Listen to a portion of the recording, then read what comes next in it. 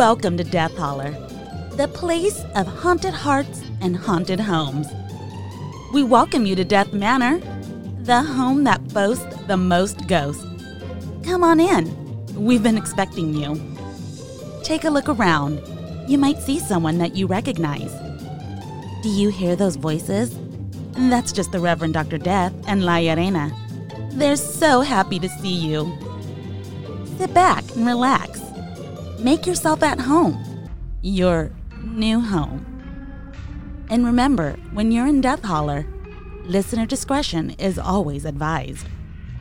We hope you enjoy the show.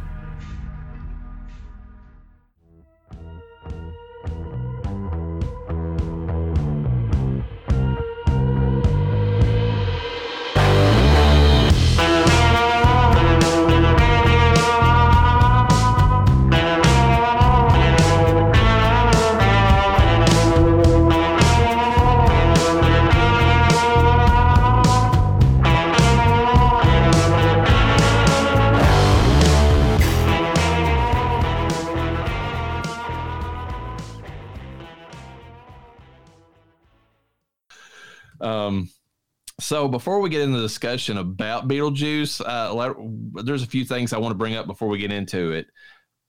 First off, Danny Elfman. We've got to bring, before we get into the discussion of the movie, I want to discuss Danny Elfman because this movie, Beetlejuice, would not be what it is without that score. No, 100% wouldn't. I want to say totally unrelated, but on the Danny Elfman, one of my friends who is a movie producer, who listens to us. Hey, buddy. He was throwing out names. He's trying to see who I would get all fangirly about in Hollywood because there's not a lot of actors that I would.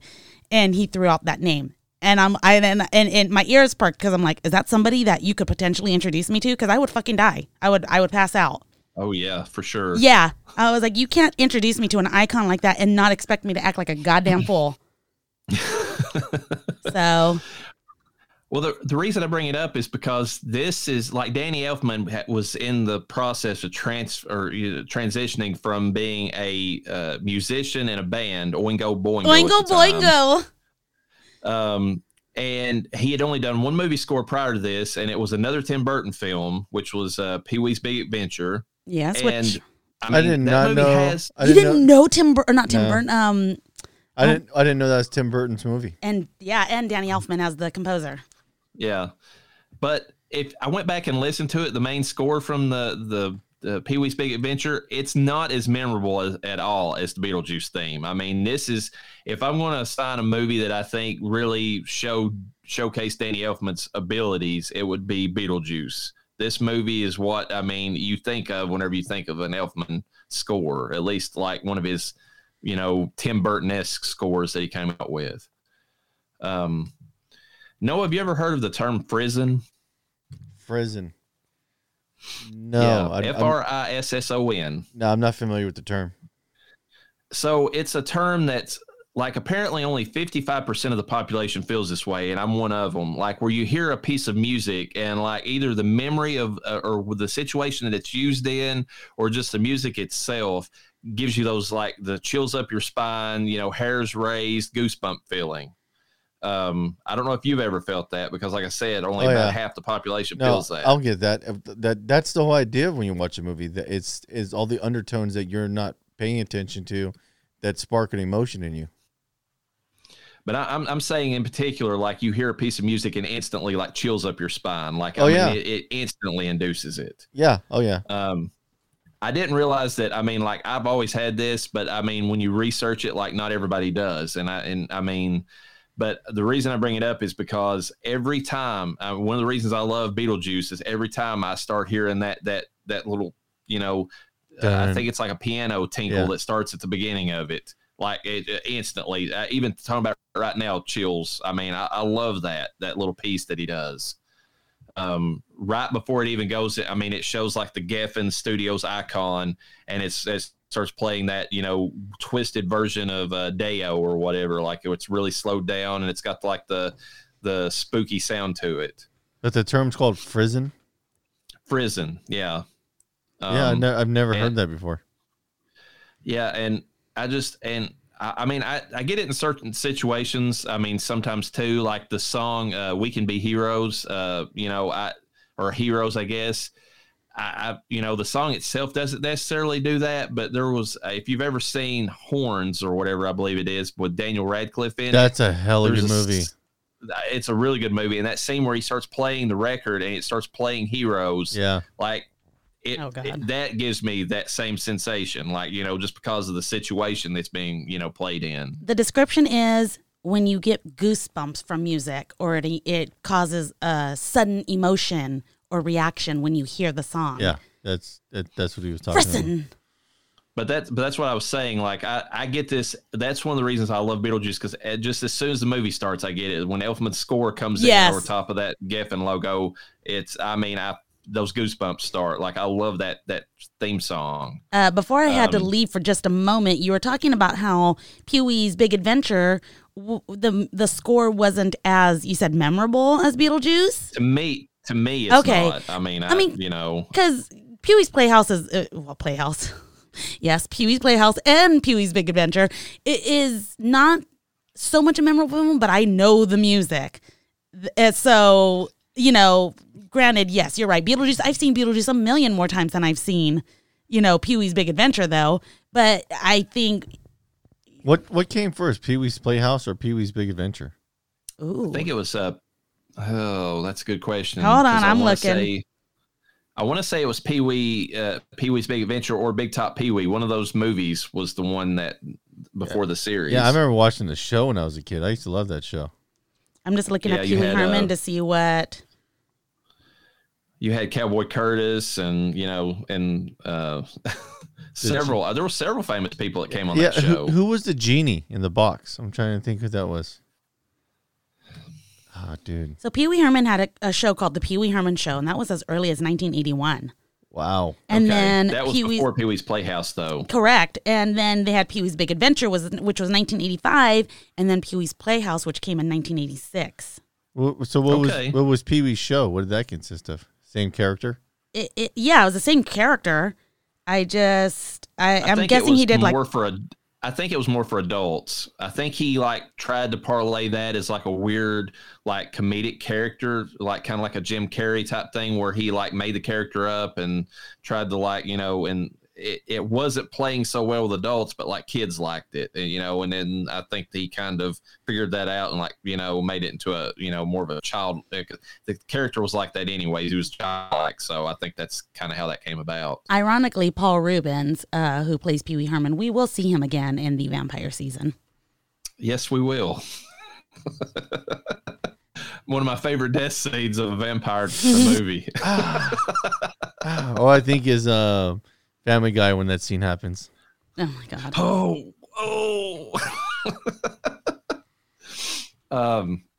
So I mean, Danny Elfman's score perfect in this. It's actually one of the few score albums that I've bought just because I love every piece of music on that album. I can listen to it the whole way through, and I love every bit of it. Are you talking about the Beetlejuice album? Yes. Yes, we actually had that too. I had that growing up. Now, I got to bring this up for you to talk about Urena, the cartoon. Oh God, I love that cartoon. I mean, can we all agree that was a cool cartoon? No. You didn't like Beetlejuice the cartoon? No. Why? Because it's not my cartoon. Wow. My biggest cartoon I loved growing up was Sam and Max, hands down. Okay, so I like fucked up cartoons. That's fine, but I don't know. This is just because you liked up fucked cartoons didn't mean you like Ninja Turtles or things like that, Even then, I never got into the Beetlejuice cartoon. I tried watching. My brothers watched it. I was just it ain't. Yeah, I don't know. It just had it didn't have fucked up comedy, but it was not normal. So I don't know who was watching that. I was watching it, and you had to be. I watched it. Yeah, you had to be into. I don't know. You kind of had to be into them being into the underworld, the dead world, and shit like that. It was a friendly version of goth, a bright side of the dark side, if you will. Here's a hot take, and I mean, there's no basis for this. I feel like All Real Monsters kind of stole a little bit of the setting from the Beetlejuice cartoon a little bit, just like the weird like monsters that they had, and that sort of thing. The oddly shaped world. Yeah, everything. The shapes that were in the world, I should say, is what comes to mind. That weird Tim Burton, like nothing is like actual, is to spec or whatever. Like everything's out of square, that sort of thing. Crooked and it kind of. I liked All Real Monsters. I loved All Real Monsters. What's funny is when I was rewatching Poultrygeist, which was obviously a Beetlejuice cartoon. It dawned on me that Lydia Deetz is a teenager. And in this cartoon, it's this grown-ass, not monster, but Beetlejuice is a poltergeist, Well, is he a poltergeist? Is that what he's referred to as? Yeah. I know he's the ghost with the most. He's a poltergeist. And he's just pulling her in and out of the human world to come over to his world. And I'm like, that's not creepy at all. We'll get into how creepy Beetlejuice is when it comes to Lydia a little bit later. But yes. That's there's some tones there that they're not that great. And if you're not following us on Instagram, you can see La Urena from back in the 90s dressed as Lydia Deetz for Halloween from the Beetlejuice cartoon era. My mom made that costume and it was legit. That's pretty good recreation of it, I think. Yes. It was pretty easy. We just literally had to get red material and draw spider webs on it, and I wore black underneath, and we did my makeup. So, also, before we get in the movie, the Tim Burton aesthetic. Got to throw that out there. This movie, to me, established Tim Burton's whole look that he went for with everything after. I mean, am I wrong in that? No, not at all. He has a twisted way of seeing things. I wonder what kind of dreams that guy has. I mean, there's some things that he did that was outside of this, but I mean, you look at most of his films like Edward Scissorhands, which is Winona Ryder, also came back for. You have the, Frankenweenie, Nightmare Before Christmas. They all have the Beetlejuice look to them. Like, I mean, to a certain extent, like that's Tim Burton's main Corpse Bride. Visual. Yeah. Even Batman does. Yeah. Yeah, Batman does in the background, maybe not so much, but I mean, like especially the Gothic, architecture and all that he has. Yeah. And some of the villains in like the second movie, like the Penguin, is like straight out of like a Tim Burton weird, twisted universe. Yeah. Creative genius. So Tim Burton's actor pool. I mean, we mentioned previously that Mike Flanagan collects actors and actresses that he likes and reuses them. Tim Burton did that before, and I mean, yes, he did it before it was cool. Mike Flanagan, okay. I mean, and he's also before Mike Flanagan and before Rob Zombie, he was also notorious for hiring his wives and his significant others to star in his films with him. Those aren't wives; those are muses. He finds a muse, and that is who his main character is going to be. I'm going to throw a bit of trivia out there that I did not know. The pair of legs that's Beetlejuice is like kind of running his hands up in the waiting room at the end of the movie. That was Tim Burton's girlfriend at the time. Big shocker. So even back then, he was, putting his ladies in the movies that he was directing. Tim Burton, if you're looking for another muse, I'm available. Me and my husband are not that serious. Wow. We're just friends. All right, let's get in the movie. You hear that, ladies? Movie discussion. Beetlejuice, 1988, directed by Tim Burton, obviously scored by Danny Elfman, which we've discussed. Probably, to me, it's one of Danny Elfman's best. I mean, you might argue that Batman is more iconic, which it is to a certain degree, but I mean, I just love the score. Principal players, we have Michael Keaton playing, obviously, the ghost with the most.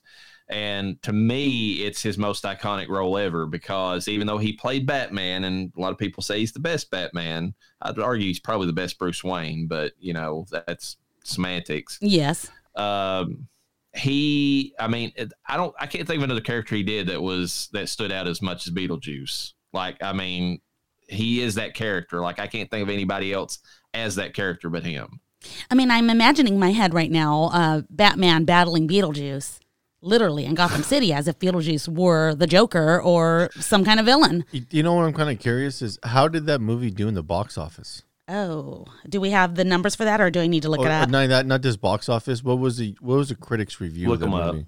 Okay, I'll look them up. We'll discuss that at the end when we do the little tidbits we do. Obviously, Michael Keaton was in Batman, Mr. Mom, Multiplicity. I love that movie with him. Johnny Dangerously. Oh, he had some. He was in Spider. He had some good movies pre-Batman, like when he worked as a news reporter. I'm trying to think of the name of that movie. That was a hella good movie. And he was trying to do real journalism, get to the problem and stuff was getting covered up for the news outlet he worked for. It was there's that movie. I'm trying to think of the name of it. He had the other movie, Gung Ho. That was an awesome movie where the Japanese car manufacturers were coming here to try to manufacture their cars here, and they're trying to get the plant up and running. And Michael Keaton was in charge of making their current American workers up to par for the Japanese workers. Okay, I don't think I saw those movies. Go back and check those out. Yeah, Gung Ho it's an awesome movie. It's a comedy. And the other ones, the couple other ones he did are serious. But the one when he was a news reporter working for a news company, trying to break stories that were being covered up. That was an awesome movie. More recently, he's been in Spider-Man: Homecoming as the Vulture, which was one of the better villain takes that he's done.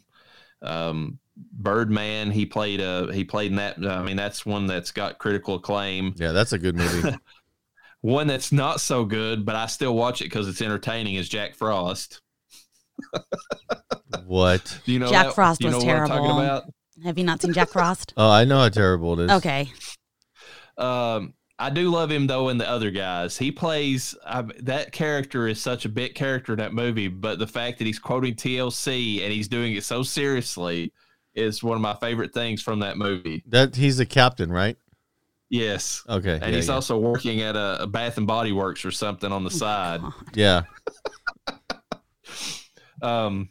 He's also been in. He was in the recent Dumbo movie that Tim Burton also directed. Yeah, you got a job for life when Timmy hires you. Yep. And he was in White Noise, which is another horror film that's about ghosts or whatever. And I didn't know this. He was in Toy Story, and he did the voice of Ken. I did not fucking know that. Because it's such a perky character that doesn't seem like Michael Keaton, but obviously, okay. What do I know? Yeah. And Dope Stick, he's getting a lot of critical acclaim over that. Because, dude, that's hella good. That's an awesome series. We have Winona Ryder, Lydia Dietz, which is the classic emo goth girl standard. I mean, she literally set the standard for goth girls. I mean, she did. You can say whatever you want, but she's the one that did it. Probably unintentionally, too. I think she said it when she did the movie Heathers. Heathers came after this. Oh, I didn't realize that. Yes. Yeah. I knew that. She took the goth girl image that she made in this movie and parlayed it into her look, like for most of the movies after this. Yeah. Okay. She was in Heathers. She was in Dracula, the 1992 version with one of our alums, Keanu Reeves. Yes, but they dolled her up in that movie. That was an awesome movie. Also in A Scanner Darkly with Keanu Reeves. Oh, That's another awesome movie. Edward Scissorhands with Johnny Depp, who's a longtime Tim Burton after once you're a lifer at that point. Yep. And that was a different look for her. When Edward Scissorhands came out, it was really hard for me to get used to the fact that she was that blonde pretty girl in that movie. But she did good though. She sold it. She did. She did sell it. Frankenweenie, she plays the voice of a character in that. She was in Black Swan, which I need to go back and watch because I don't remember her character. I don't remember her in that. No, yeah, I don't remember that either. Reality Bites, obviously, she was kind of. That was kind of the height of her, teen angst, time period. I think that's also when she was probably getting in trouble for stealing things. That was a big thing with Winona Ryder. Stealing for a role, just practicing. Yeah, we'll say that's what it was. She was an Alien Resurrection. She was in a movie about the Crucible, which I didn't realize. 1996. About the Salem witch trials. Yeah, I remember that. Well, I'm trying to think of the name of that movie. They actually say it's the Crucible, like that's the name of it, okay. Like straight up.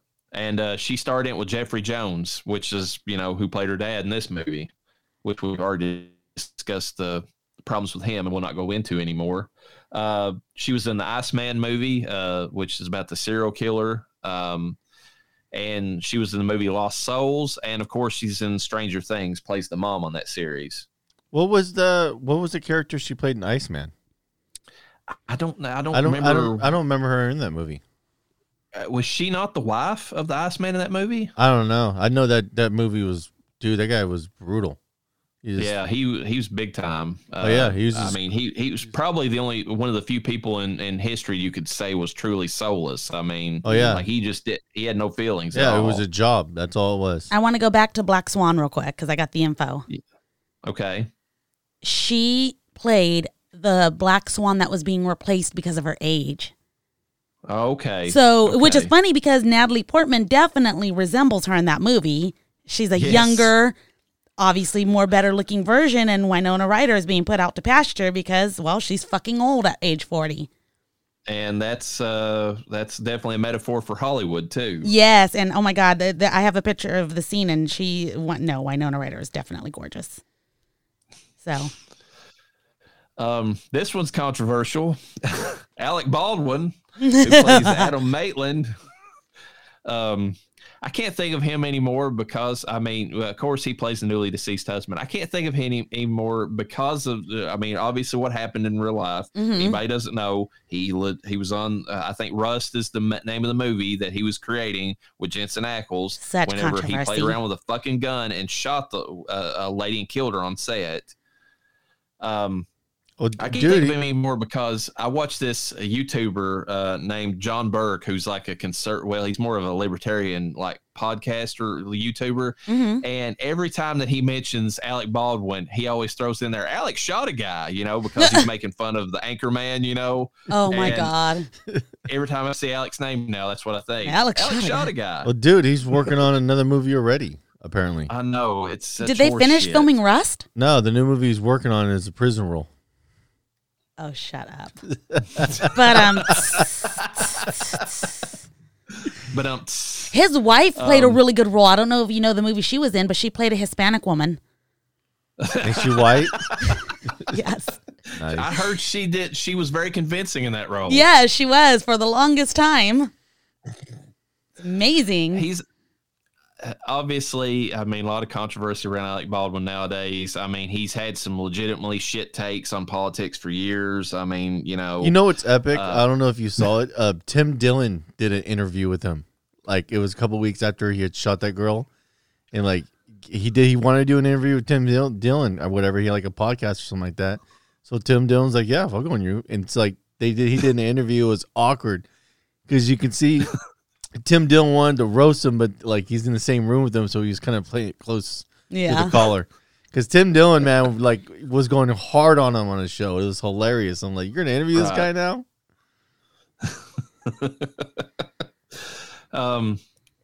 Alec Baldwin's, he's been at a bunch of different things. 30 Rock is one of the last things that anybody remembers him from, besides Baby Boss Baby. I think that came out after.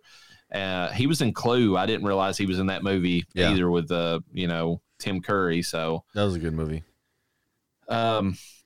Moving on from him, we could sit here and make fun of Alec Baldwin all day. Geena Davis, who plays Barbara Maitland, who is the newly deceased wife in this movie, big time known for Thelma and Louise. Mm-hmm. The Long Kiss Goodnight with Samuel L. Jackson, which is an extremely underrated but great action movie. Yeah, that's a good one. And Proof, I want to throw this out there. I don't want to get super political, but it has to be all these people. It's like there's never been a strong female role. Go back and watch Long Kiss Goodnight and tell me that she's not like a badass in that movie. What about the movie A League of Her Own? That was just nothing but. What about the TV show Commander in Chief? She was the fucking president in that show. We can forget about that. It's called recency bias. We've mentioned Transylvania 65000, which she was in with Jeff Goldblum, and she also was in with another great horror movie called The Fly with Jeff Goldblum, which, speaking, there's a bit of trivia. They were actually making an homage to The Fly in Beetlejuice, if you didn't know. Yes. The whole scene where he holds up the little Zagnut bar and he's like, hey. Oh, yeah. Oh, my God. Bar? I didn't even think about that. It even screams. It's like, help me. Help me.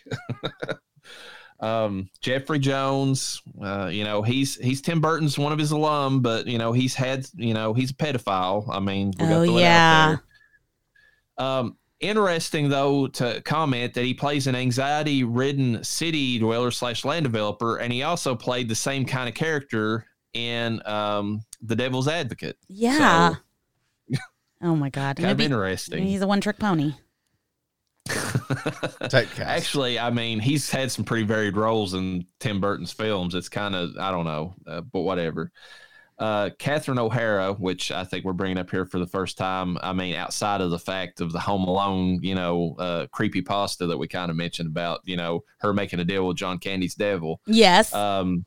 She plays Delia Dietz, who is an artist and a very forceful personality. Like, she knows what she wants and she will get it, Even if she doesn't have the talent. What was you going to say? No. He said, even if she doesn't have the talent. Yeah. Yeah, her acting's good, but her character in the movie was just like, oh my God, dude. Typical stereotype, 100%. I think it's funny because she plays a twisted version of Delia Dietz in Schitt's Creek. I mean, honestly, she does. See, I haven't seen that show. Is that show pretty good? I hear really good things. It is. It's actually entertaining. I enjoyed it.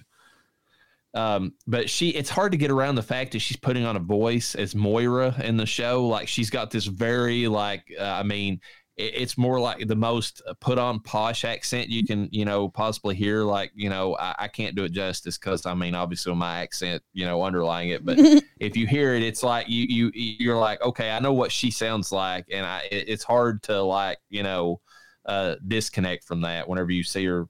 But she's totally up her ass, thinks that she's the best actress that's ever been, and everybody around her, realizes that she's, even her accent's put on. So, her acting is soap opera level at best in the show. It's supposed to be, but I'm saying that's she's like Dilly in the sense that she thinks she's way better than she is.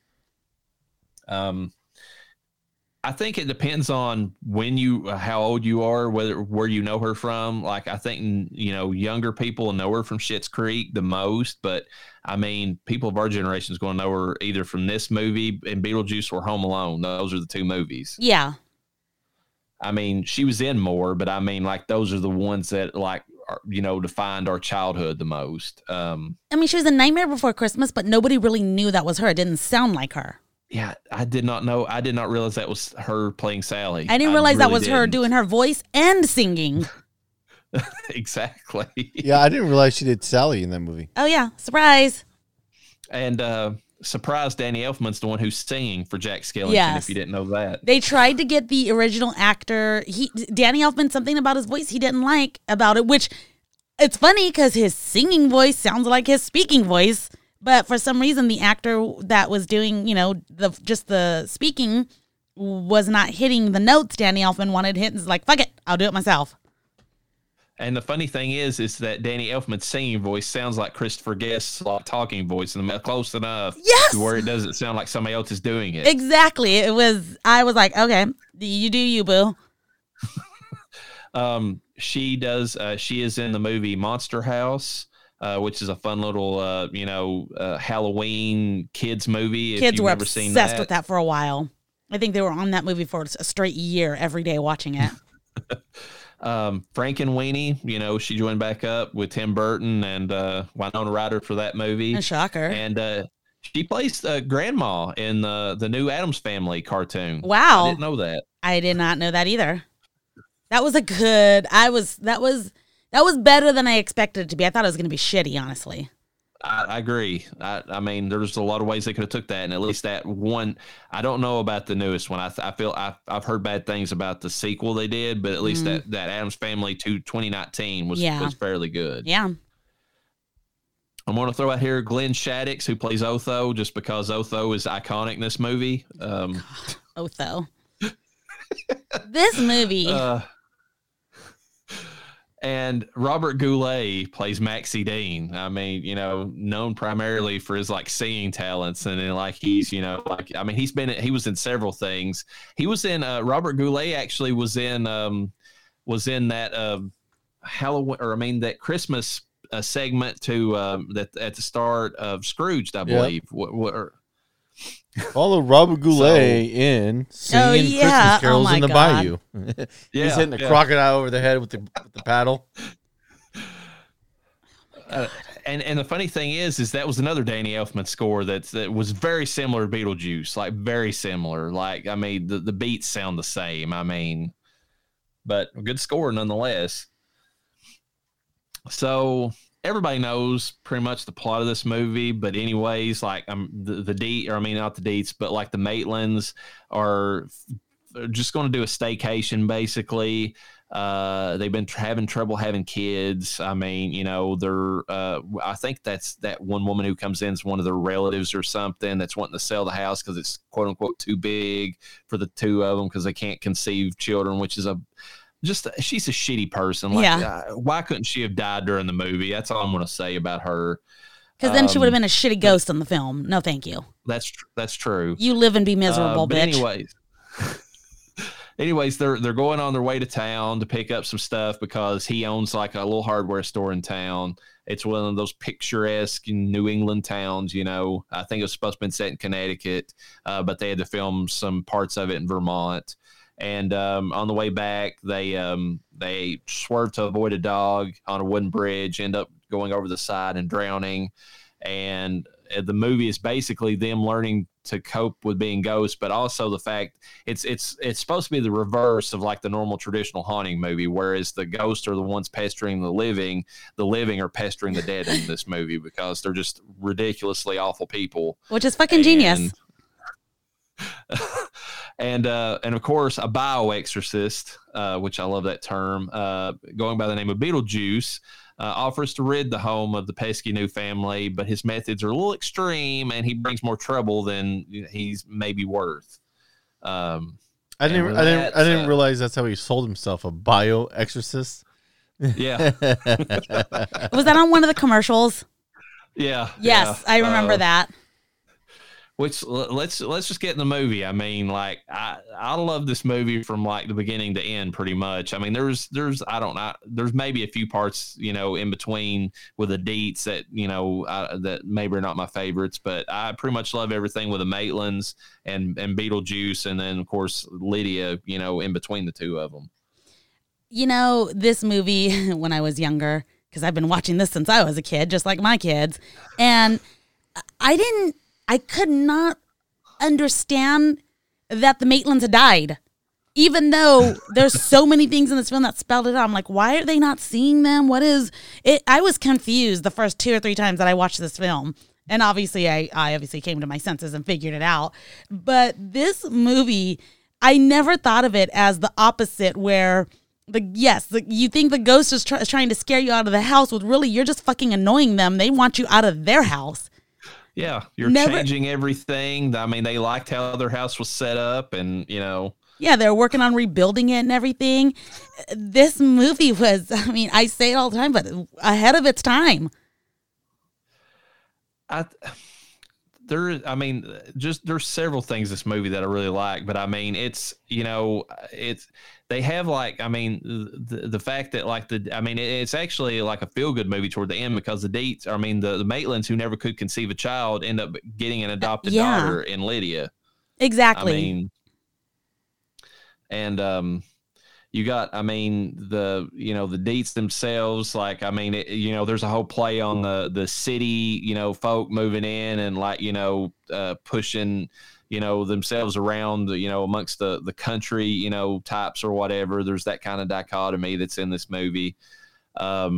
The one thing that I kind of have a beef with watching it now, and I know it was a choice made by Tim Burton, is the fact that the Maitlands their death did not get, they don't look like how they died. If you watch every other ghost in this movie, however they died, they look like it. If you burn up, you're ash, basically. You're like a burned corpse. Mm-hmm. If you were run over, you're flattened. The Maitlands should have been dripping wet like they are when they first come back into the house throughout the entire movie. Yeah. But they're not, and that's because Tim Burton felt like it would be too uncomfortable for the Geena Davis and Alec Baldwin to have went the whole movie just covered in like water the entire time. Water, or at least look like death. They did not look dead. If nothing else, if they would have just spritzed their hair and made it like plastered their heads, that would have made it slightly better, I think. Yeah, I didn't think about that. You're absolutely right. That never even fazed me. But then again, it's so funny because rolling into what you're talking about, that's a detail. Tim Burton had a lot of random details in this movie. One that not even related to the movie in any way. I mean, other than it kind of segued into a scene that maybe scared the dad. Like, so for instance, when he's bird watching, he's looking at pictures of birds, and then he's got his goggles, and he's looking, and he's kind of seeing a bird eating something. Weird details in this film that they're in there. They do serve a small purpose, but yet he didn't make the ghosts look like make the Maitlands look like ghosts at all. No, I mean, and the other thing is too, and I try to wrap my head around this. Every other ghost in the movie is either, I think, whenever as you decay, like the ghost is supposed to decay with the body to a certain extent, like at least in their looks. Yeah. But the Maitlands are the only ones that are the exception. And maybe, I guess they're representative. She's the only other one that's not like that, because every other ghost in the movie is like greenish tint, bluish tint, kind of symbolize they're decayed. Yeah, but how many of the ghosts made it back to their own house? Well, yeah. I mean, it's assumed that, it's not necessarily their house that they're, it's supposed to be wherever they died, or there's like a certain like rule about where they haunt, and all the ones in the waiting room are that they meet, like the guy who was smoking and the person who had the surgery done to them. It's assumed that they are haunting like their own abodes or whatever, like some kind of building that tied to their deaths. But like that, that's, but it's never said. It's just kind of hinted at in the movie. It's in the handbook, babe. Did you read it? Not yet. And then another thing that could play into it is how fresh are these ghosts? I mean, on the unofficial rotting corpses scale, how new are these ghosts? Because we don't know necessarily how old the ghosts are, but they also appear to be more experienced. So maybe with experience and time, the death look comes to them. Well, you look at Beetlejuice, he looks like a rotted corpse. He's got the mold growing along the sides of his face. Yeah, but he's centuries old too. And that is said. Yeah, and the Black Plague, I think, God. He mentions that he lived through. Yes. Holy crap. Do we want to roll through some of the scenes in this movie? Because this movie, we could go through the whole movie from beginning to end, and every scene has something, epic or memorable. But obviously, we don't have time for that. I'm going to throw out there one of my favorite scenes, and that's the advertisement that Beetlejuice puts on the TV screen. I love that scene. Oh my God! That's the one with him dressed as the cowboy? He's dressed as a cowboy, and he's like, "I'll eat anything you want me to eat. I'll swallow anything you want me to swallow." Which is come on down. Come on. I just posted I'll chew on a dog. Ooh. Which is funny because I just posted that on the Death Holler Instagram, and it's like, don't tell me you're a country fan if you don't know who this artist is. Really? Yes. The scene that stands out to me is when he puts a whorehouse in the little town. Well, he didn't put the whorehouse there. Beetlejuice didn't? No. It was the caseworker. Caseworker. Oh, yes. Sorry. I got that all mixed up. But she was trying to distract him. And Mrs. Maitland got mad at her husband. Why did you put a whorehouse there? My favorite part is when they dig them out of the ground. Oh yeah. Are you talking about when they're digging through the? Oh yeah, and they're pulling all the cardboard and at the fake. very end of it, he kicks a tree over. Nice fucking model. Oh my god. Hey, since you brought it up, I'm going to mention this because it's in the trivia. That was totally ad-libbed, like most of his lines that Michael Keaton did. But the reason he did that was because that tree was not supposed to fall over, and he was saying that to the props person. Oh my god! Oh, are you serious? Yeah, I'm serious. That's perfect. And Tim Burton loved it so much he kept it in the movie. Yeah, that part was fucking hilarious. It was a perfect scenario, like it'd been planned like that. And the other thing is, there's very few movies that have the word "fuck" in them that got a PG rating, and this is one of them. So oh wow! Oh, I didn't realize it was PG. Yeah, it is a family fun movie. I mean, you gotta admit, it's got just enough in there. It's like some of those Disney films that have just enough. I can't believe that part's ad-lib though. Like that was not supposed to go down like that. No, it wasn't supposed to fall over at all. And it's literally it was Michael Keaton looking around, nice fucking model, like he was saying that like as a asshole thing to say to the props guy. Tim Burton's like, got it. Score. Oh, that was perfect. It worked out perfect in the movie. There's probably a lot of that in this film, honestly. Yeah, because it lent into the whole scene because it's basically he's set on a model. Yeah. And I do have to say, I mean, since we're discussing it, that model looked amazing. Oh, I love my God. how the grass looked. I mean, Yeah. It's that foam grass or whatever, and they're digging, and it's cardboard pieces coming out. Every year we put up our Beetlegeist, a tomb, or what are those called? Why can't I think? Gravestone.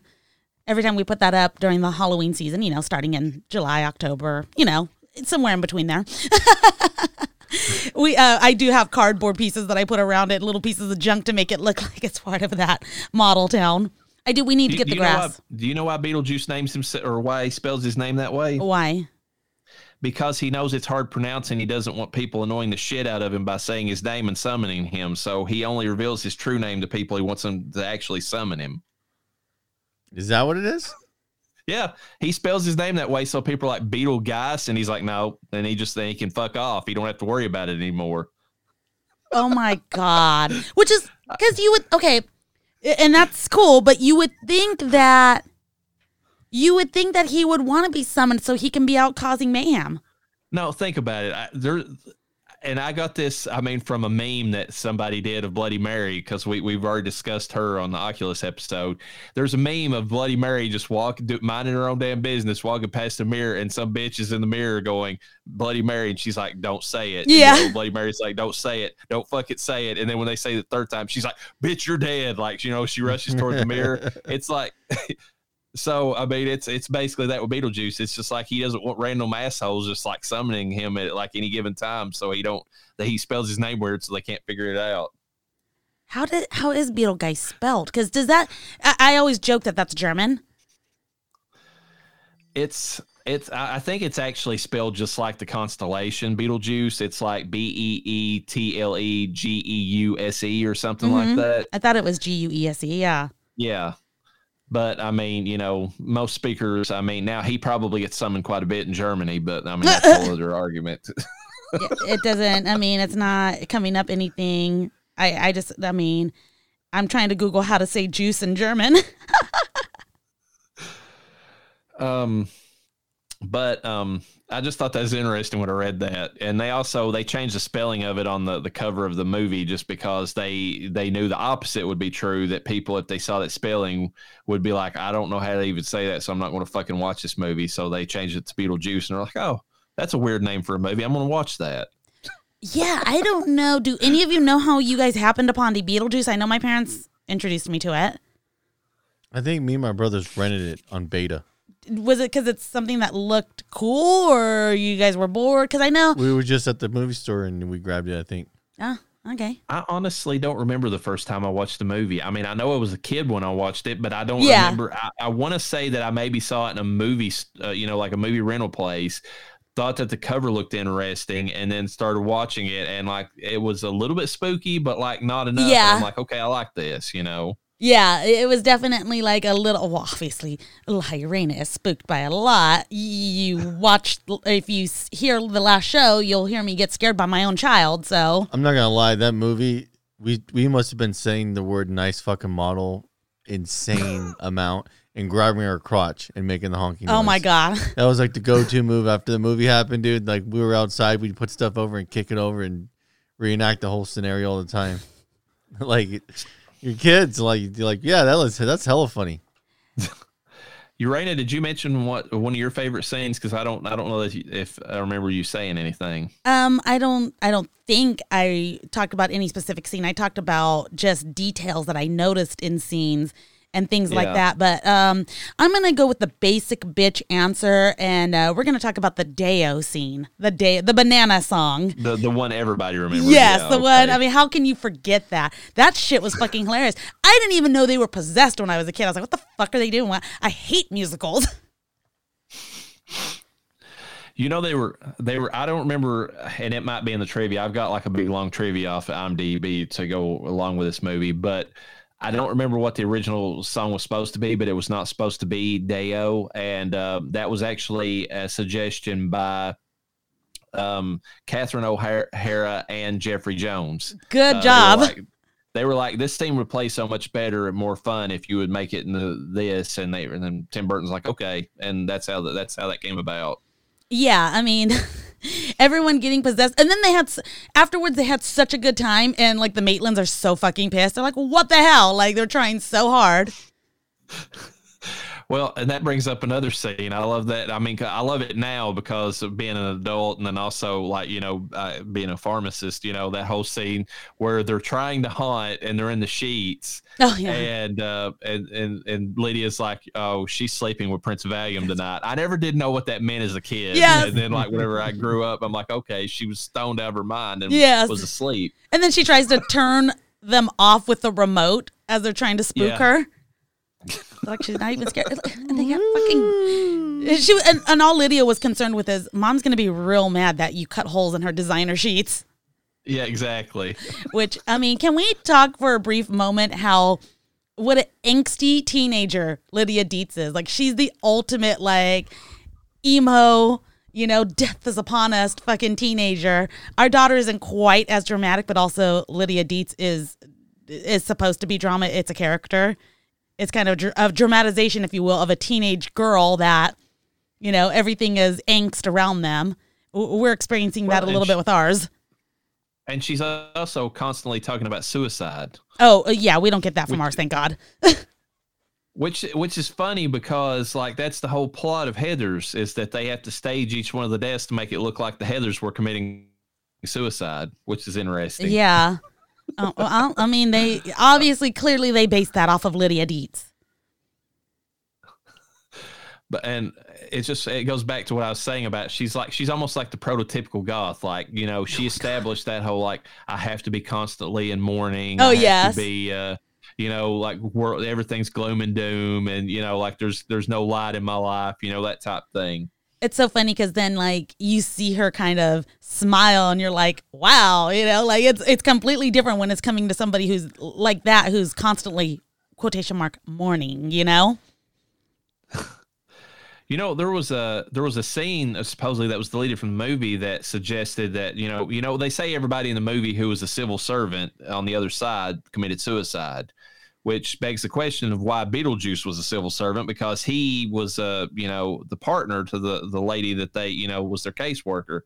And supposedly there was a scene deleted from the movie where it's discussed that Beetlejuice like hanged himself because he was a jilted lover, like his female compatriot or whatever, like jilted him, and like he hung himself. And like the one surviving thing in the movie is whenever Lydia is like talking about how she wants to be on the other side, when Beetlejuice like sobers up for like one of the few times in the movie, and he's like, why?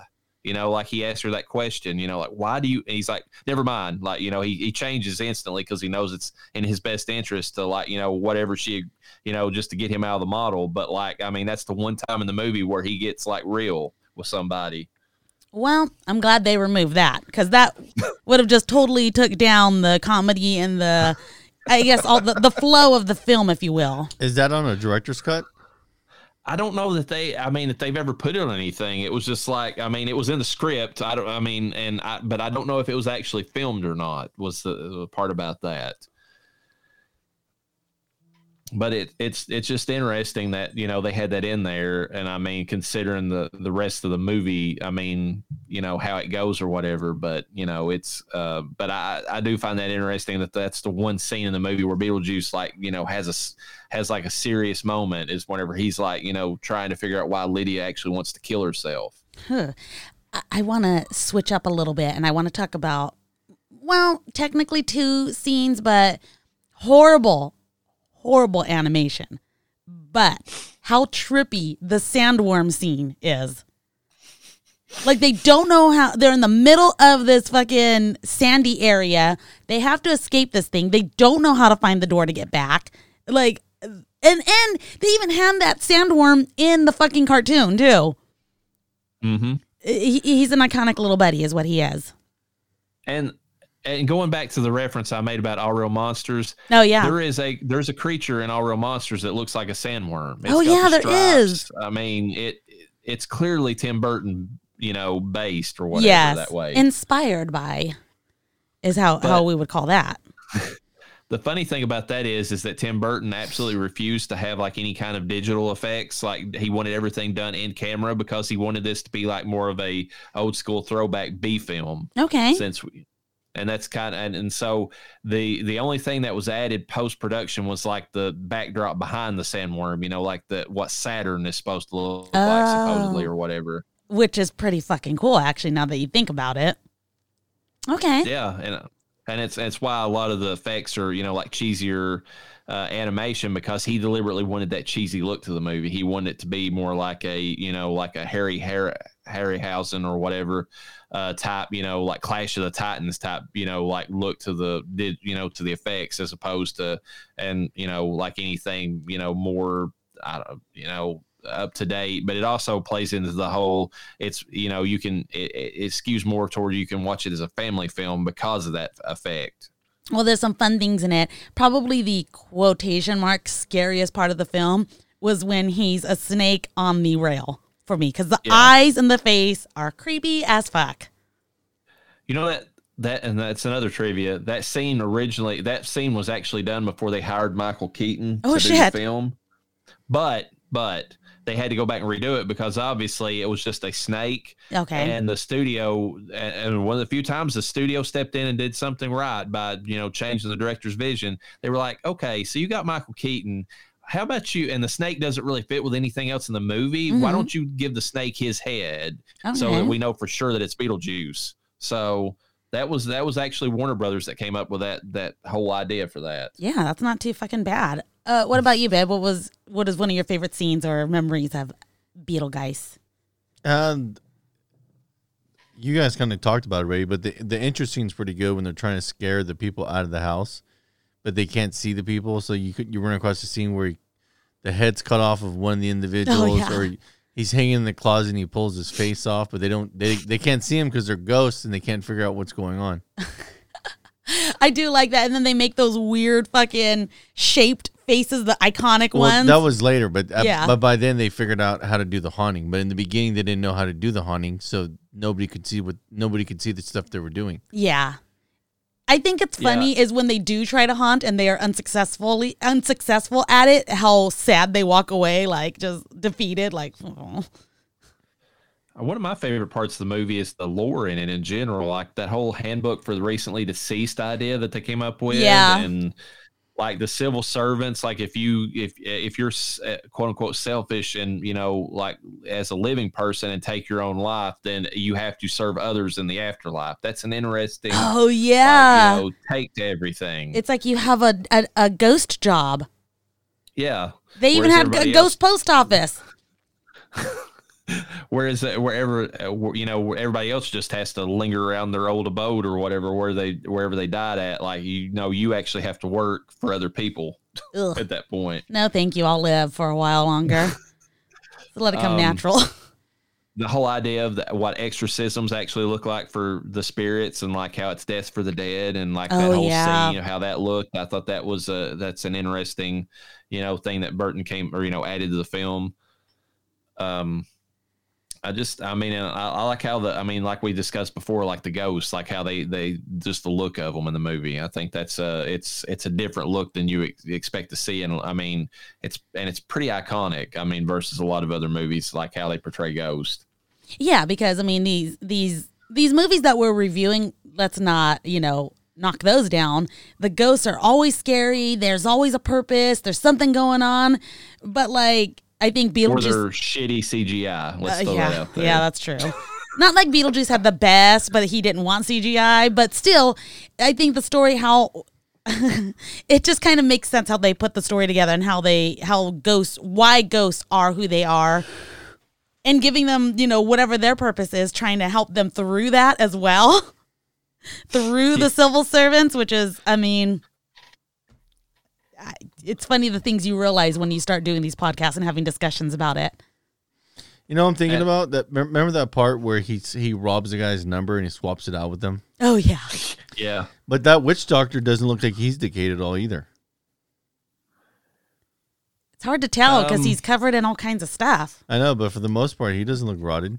Well, we also discussed, too, how long has this person been a ghost, know, which you would think to Noah's credit, you would think that witch doctor has been a ghost for a lot longer because his number was a lot quicker than the long-ass number that Beetlejuice had.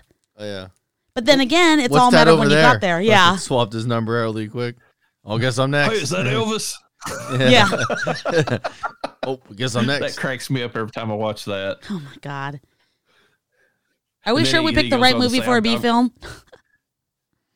He goes on to say that he's got like an appointment with GQ later on.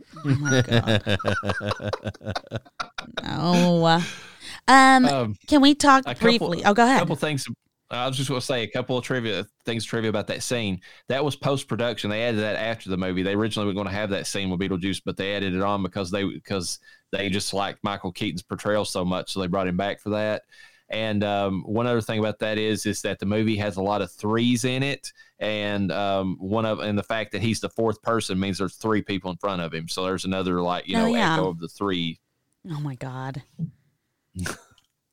So can we talk about the creepy why he wanted to marry Lydia Dietz and why he's a centuries old fucking bioexorcist trying to marry a teenager?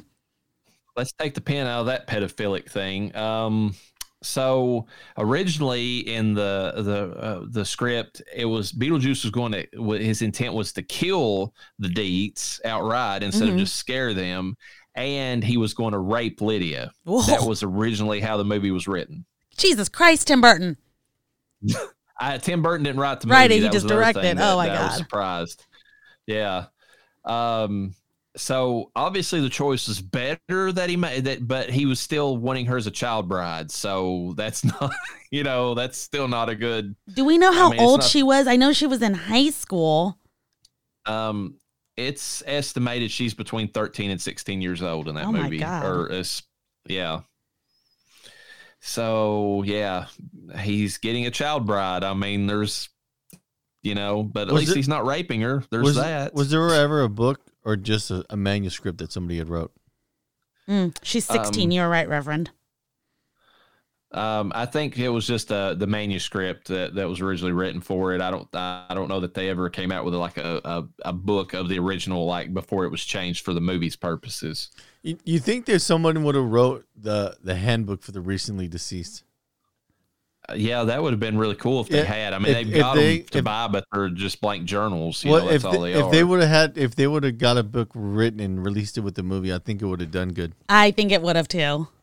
It would have done super well. It's like when Guillermo del Toro makes he always does like these little like drawing journals of that are like super detailed and awesome looking whenever he makes any of his creature features, and like he sells he usually includes illustrations from his journal that from filming along with his books, and that with some of his like DVDs and Blu-rays, and that always helps him sell. I think something like that would have drastically increased. But they could have did a lot of inside baseball and explained a lot of the detailed things about why certain things happen the way they did. Like, it would have given them room to breathe with the story outside of the movie. For sure, yeah.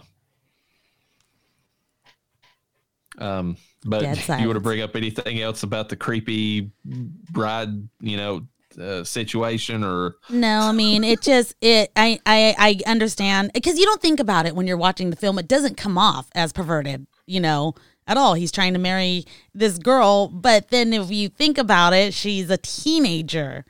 Yeah, but he's also like a demon, so it's that's true. Yeah, I know he was trying to marry her because he felt like that was going to be his best way of staying, I guess, in the real world. Well, and that's the other thing too. It's like a reverse of what happens in the real. I mean, like in reality. I mean, how many like child brides do you? I mean, like is a real thing. That especially back in those. Like you go back in like the 70s and 80s, where like a girl from another country was wanting to get to the U.S. and like the only way she'd get like a green card is to get married to somebody. And like, I mean, even if she's not like, underage, like she's barely 18 and she's marrying some guy that's like, 40 or 50, that's still a thing. Yeah, that's true. Well, nobody said no to the marriage. They couldn't. Something I want to bring up. What did you think of the effects for like when the Maitlands are getting exorcised? I thought that was really one of the better visual effects in the movie. Yeah, considering the age of that film, and even to this day, that is one of the coolest looking things I had ever seen in terms of this film. It kind of gives me vibes of like, I believe it's Raiders of the Lost Ark, whenever they start like shriveling up, like, the Germans, like whenever they see the Ark when it's opened, Yeah, but full disclosure, I have not seen that film, so that's going to have to be the hubby to agree with you on that or not. You've never seen Raiders of the Lost Ark? No, when they open it up? No. Yeah, every turns into them, like all of this like decrepit, vaporizing old sacks. No, thank you. Do we want to get into more trivia? I mean, I can go directly in the trivia if you all are done discussing some of your favorite scenes from the movie. Anything else to discuss, babe? Nope. The movie itself overall has the whole movie's good. Like there's not a lot of bad things I can really say about the movie. A lot of fucking funny comedic parts of the film, hence why we're reviewing The Ghost with the Most for this fucking April Fool's episode. And he was also our top rating before we changed our rating scale, so we got to give him props for that. Absolutely. Yeah, I think Michael Keaton more than anything sold the movie. Oh yeah, doing the role. Oh yeah, for sure. I couldn't imagine it working out as good as it Wasn't did. he not even supposed to be like the prime part of the film? Wasn't it like he just ended up taking it over? Am I incorrect in saying that? Well, we can get into it during the trivia discussion if you want to do that, because that's in there to a certain degree. Let's roll right into it, and I do have the numbers up, so we'll discuss that towards the end. After you finish going through yours. Okay. So, there's going to be some things that repeat, so we'll just go through it as we go. This is Michael Keaton's favorite film that he's ever done of his own movies. I thought he didn't like it in the beginning. Initially, he actually, that's another bit of trivia. He actually originally said no to the film and had to be convinced to film it because he quote unquote said, "I just don't get this." Like whenever they tried to sell it to him, he's like, and think of it from his point of view. If this movie, without having seen it, if somebody was to try to quote you, it's like, okay, you got this, like if somebody was rattling through what the movie's going to be about, you'd be staring at them like they were a mad person. Like, what the fuck did you just say to me? Like, what? That makes no sense. Did they have their eyes on Michael Keaton specifically? We'll get into that. All right. Because, if somebody's approaching you, I could see that not making sense. But if you're trying for a role, I guess we're going to have to get into how he got hired, because most actors are trying to get a role. They usually don't question what the fuck is this unless they are being approached. So, yeah. The studio originally wanted to call the film House Ghost. Oh my God. As a joke, Tim Burton suggested the name Scared Sheetless and was horrified when they actually considered using it. Oh God. House Ghost kind of sounds like House Guest, which is kind of funny. Yeah. Yeah. Beetlejuice just doesn't. It never made sense to me, but it fucking works, it pops. It's different. It's like you walk past that. I mean, and that's part of the thing too. It came out during like, you know, the some of the when the start or the peak of like the VHS years.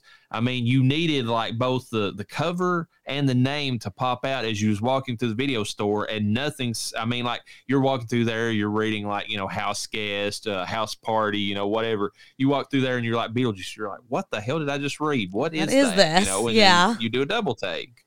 Oh my God.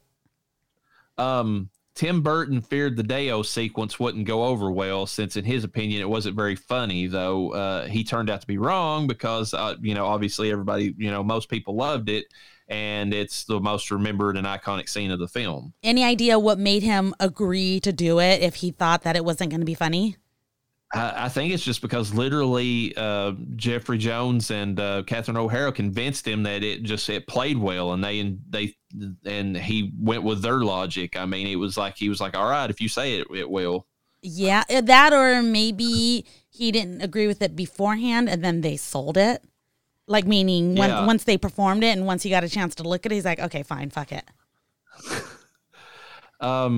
So, according to Michael Keaton, the Beetlejuice character was described to him by director Tim Burton as having lived in every time period but no time period.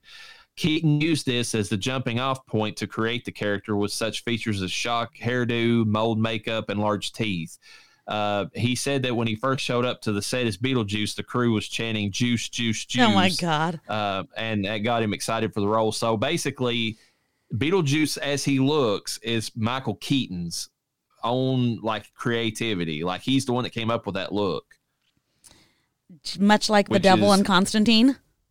Yeah, and I think that's amazing that the actors themselves, like, you know, help define the character. I mean, you know, you always hear that they add things during the acting as they fill the part. They're like, I think the character would do this, and the director, you know, concedes, and it's like actually better because they did. Yeah. It's just interesting to hear the other side where they actually have a look in mind, and they're like, no, I want to do this, and like, okay, and it actually turns out for the better. I think it helps the character actually feel more comfortable in their role. It helps them bring themselves into the role, which comes off more realistic. Exactly. As said before, you know, he ad-libbed 90% of his lines. Michael Keaton did? So, yes. That's insane. 90%. There's a lot of actors that have done that, actually. Yeah, but well, that's like we said with Bill Murray and Scrooge. Yes. I mean, he ad-libbed most of his lines. It's like these movies, I mean, we watch them now and like the comedic timing is perfect, and it's just because, I mean, and you know, like, I mean, they say that like Phil Lord and whatever, you know, the other guy's name is that made like the Lego movies and was going to make the Solo movie or whatever. That's their whole thing, that they just like leave it up to the actors to ad lib. But there's the thing about that. Like some actors don't do well with ad libbing, and you got to play to their strengths. And so, I mean, it's, you know, I mean, it really only works when the actor is good at doing that sort of thing. You know, otherwise you're kind of sitting there as an actor, you know, or actress, and if you're not used to that, you're kind of like, I don't know what to say right now, you know? Yeah. Beetlejuice was the first DVD that was sent out by Netflix in 1998. Woo! That's fucking. Do you guys remember that?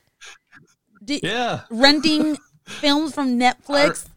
Those little paper red sleeves that they came in. I think I was the first one of us. I don't know if my hubby ever had a Netflix subscription when they were doing DVDs. Did you, babe? But I feel like you and I moved in together in like 2003, 2004. And I'm like, hey, I'm going to try this subscription service. And that was the end of Blockbuster. We really did not go to Blockbuster much after that. We thought it was dumb. We didn't know how it was going to work. And look at what Netflix came today. Mm-hmm. And, yeah, I mean, it's one of those things where Blockbuster kind of did it to themselves. They got to the point where they're too complacent. Like their prices were jacked up beyond belief. God. Big time. What they were Big offering. Time, dude.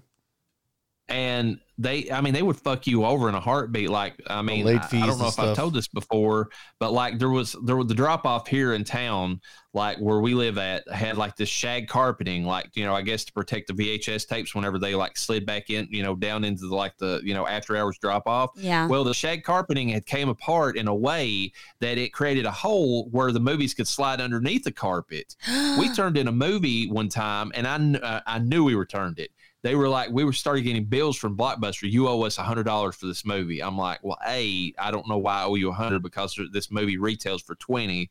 But B, we turned that fucking movie back into you. And like and eventually they call us back. They're like, yeah, we found it underneath the carpet or whatever. And I'm like, this is the reason why you're going out of business. Yeah. Yeah, their late fees. Oh my God, don't be 3 seconds late turning in your film. I mean, that's they based their whole model off of that. They deliberately, I mean, they were like, all right, count it down. We're going to get some more money out of these assholes, you know? We actually have an old skeleton of a Blockbuster over by you know, where we are.